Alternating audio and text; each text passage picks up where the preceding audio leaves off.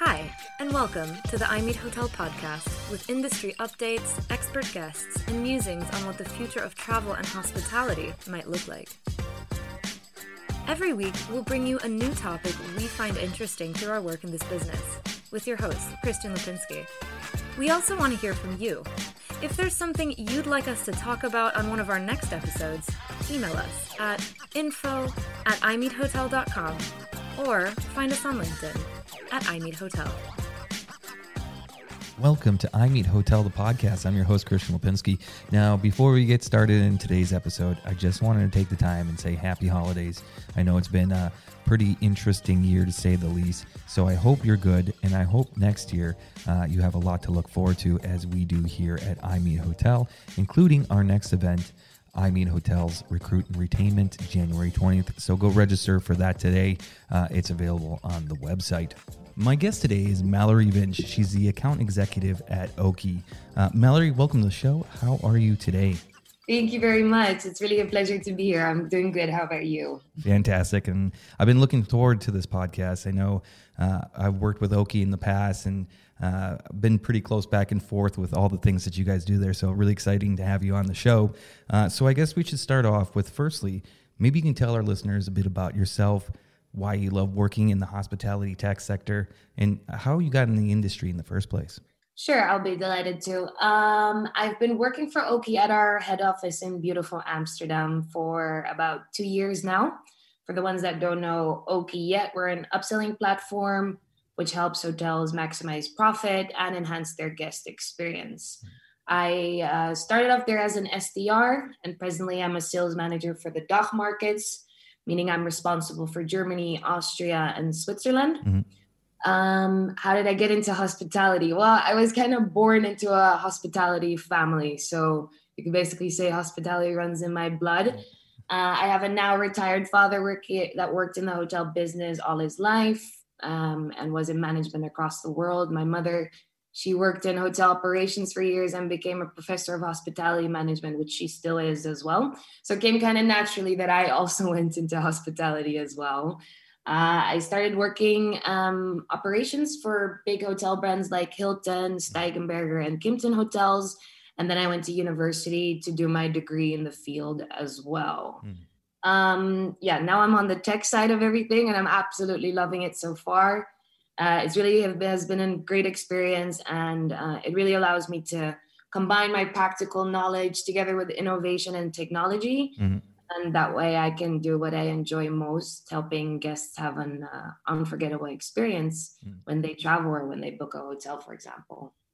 Yeah, and I think that, like I mentioned, I followed Oki quite a bit. You guys got some upselling courses on there, and all the content you guys make is pretty awesome. And I know Oki is really interested in how and why we make decisions every day as buyers.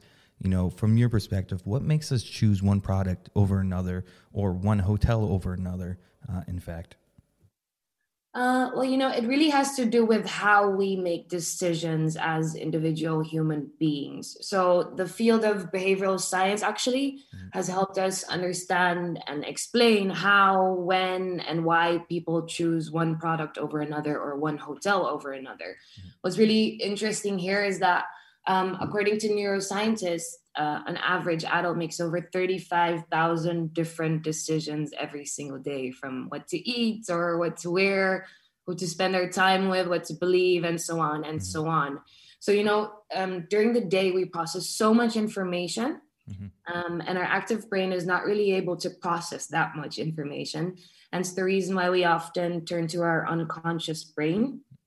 And these unconscious shortcuts are extremely fascinating because they make us very irrational, but also very predictable in our decision making. And most of us, all of us know that a guest goes through multiple decision making processes throughout the full guest journey. So by understanding these different processes, I do believe that hotels will really be able to read the minds of their guests better, and they can also design their strategies accordingly to them. Mm-hmm. Yeah, and I think that that is also very interesting on especially 30,000 decisions a day. I mean, maybe maybe not on Sunday for me, especially last night watching the last Grand Prix, F1 Grand Prix. So congrats to Max. I know you're a Dutch company, so I'm sure everybody's going. Thank you. Yeah, I'm sure everybody's going a little crazy there today, as the final Grand Prix for our listeners was yesterday in Abu Dhabi. So Max Verstappen won. So we're a Dutch company as well. So needless to say, our WhatsApp feeds were being blown up last night with Max won. So following on to that, you mentioned some things about unconscious brain and the psychology, as a key part, in your opinion, to the sales process in the hotel industry. If hotelers take the time to understand what motivates their guest decisions, will it be better to equip those guest needs? I think it's a win-win situation, but I guess it's trying to break that down and how that would work.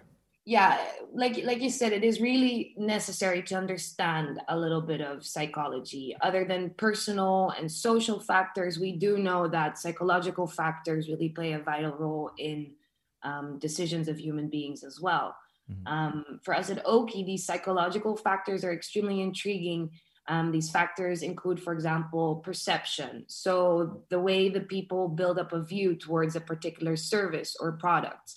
Then there is motivation. So what really encourages the consumer to take a particular course of action. Mm-hmm. Then there's ability and knowledge, whether or not you have used the product before, or what do you know about it. And then there is the conscious thought process, consumers' emotional attachment, and their planned course of behavior as well. Mm-hmm. Customers' attitudes to products can be extremely complex. They vary according to whether the attitude is positive, negative, neutral. I think that's something we all can find ourselves in as well. Mm-hmm. So yes, if the hotelier really takes the time to understand what motivates their guest decision, it can definitely be a win-win solution for all. Mm-hmm. Yeah, and I think this is where we can get into Oki a little bit. Maybe you can tell me a bit more about Oki, as of course you guys specialize in upselling. So maybe to start off, maybe you can tell me a bit more about Oki, its conception, and then maybe we can get into why is upselling an important revenue driver strategy for hoteliers, especially right now, and how they can harness the power of upselling to give their guests an awesome experience at the same time. COVID-19 has really, really forced our industry, or especially hotels, to rethink their strategy and to find new and different ways to drive revenue, especially in these uncertain times. So looking back at the summer of 2021, there were actually a few regions that did quite well. Other regions had a lot of lockdowns and restrictions. But even with the demand having picked up in some regions, occupancy is probably most likely to remain lower than pre-COVID for many more months to come. But yeah, with all of that negative part of COVID, it isn't that bad at all. It is indeed a very hard time, but there are still at least very many ways in which hotels can make the very most of every booking, no matter the level of demand. Mm-hmm. So how could you start, or how could you as a hotel start maximizing your revenue and your guest experience? I would say drive ancillary revenue for sure. Mm-hmm. This has been more important today than ever before. And the really good thing about this is that hotels do not really need to invest heavily in creating new and exciting services or facilities if they don't really have the budget for it right now. Instead, they should maybe look a little bit more critical into what they already have and find new ways to promote it. So you could think of, for example, pushing classic services, finding new ways to generate revenue from your unique selling points, and also adapting new trends. I mean, now with COVID, working from home, working remotely has been a new thing. So there are many people coming in for extended stays to work remotely. So really capturing those trends as well. Right. In general, upselling and cross-selling are very two powerful ways to accomplish this, especially when your occupancy is low. And the best news is that you don't really need to you can do this regardless of how many bookings you have.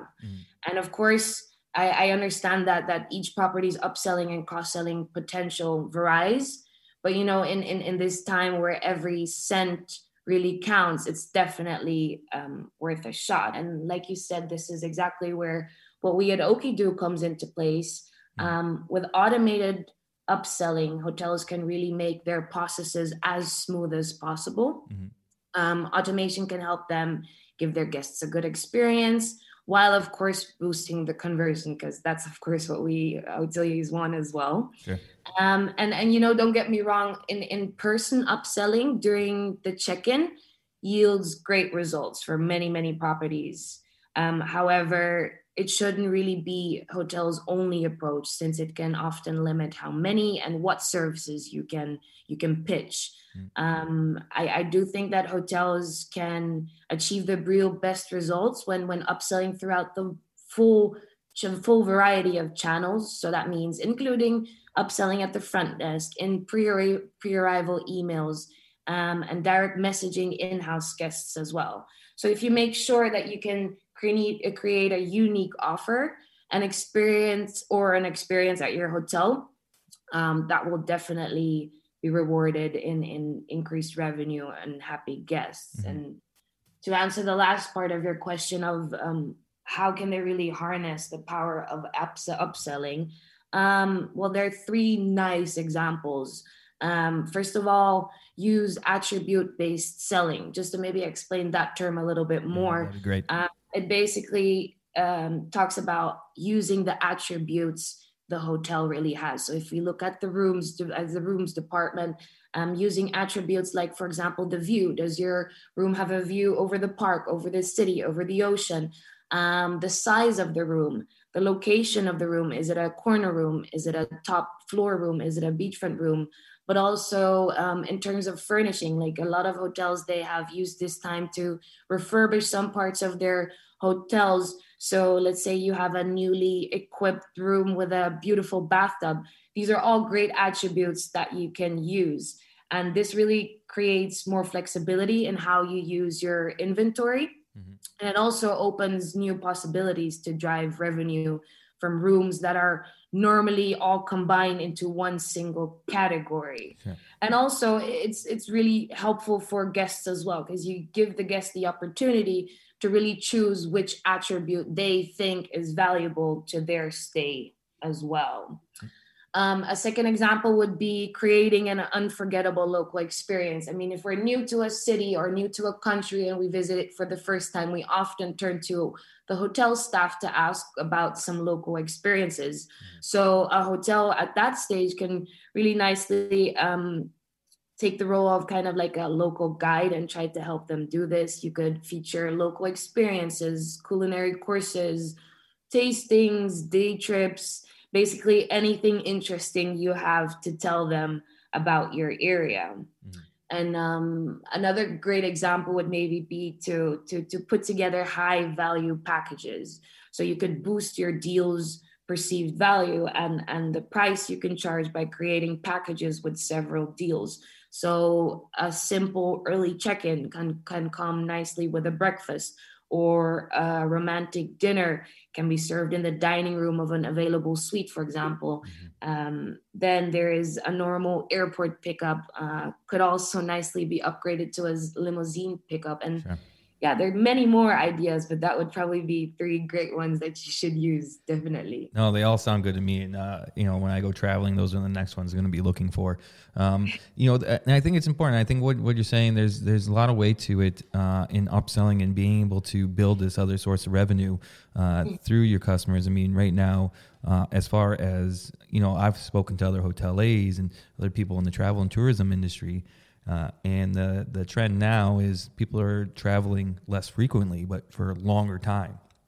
So they're going to combine a business trip with a leisure trip instead of flying every other weekend to go somewhere. So I think that's an excellent opportunity to be able to drive that extra revenue through those upselling strategies. I got a couple more questions for you. So another thing that I see that you guys do at Oki is upselling courses. I know you're upselling tech software, but then also you are doing content and courses, which I think are really, really cool. And I know I've seen them before, as Eric, your founder, was on our I Meet Hotel a few months ago, and he had a lot of really interesting things, including about the upselling courses. So maybe you can tell me a little bit about that and that's conception.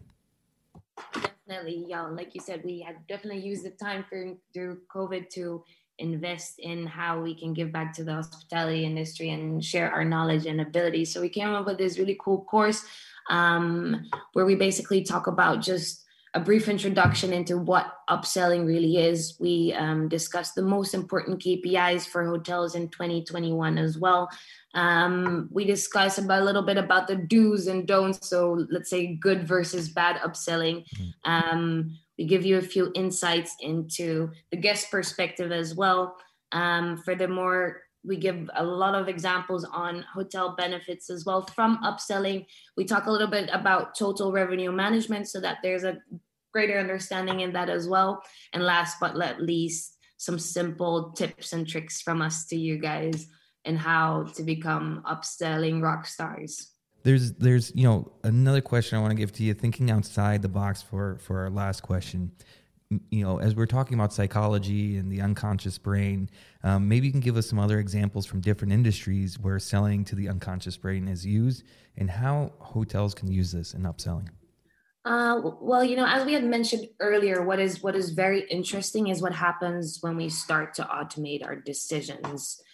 Especially with our unconscious mind. And there are multiple examples, like you said, from different industries that can really help us as well. And what I think can very nicely be adapted to the hotel industry as well.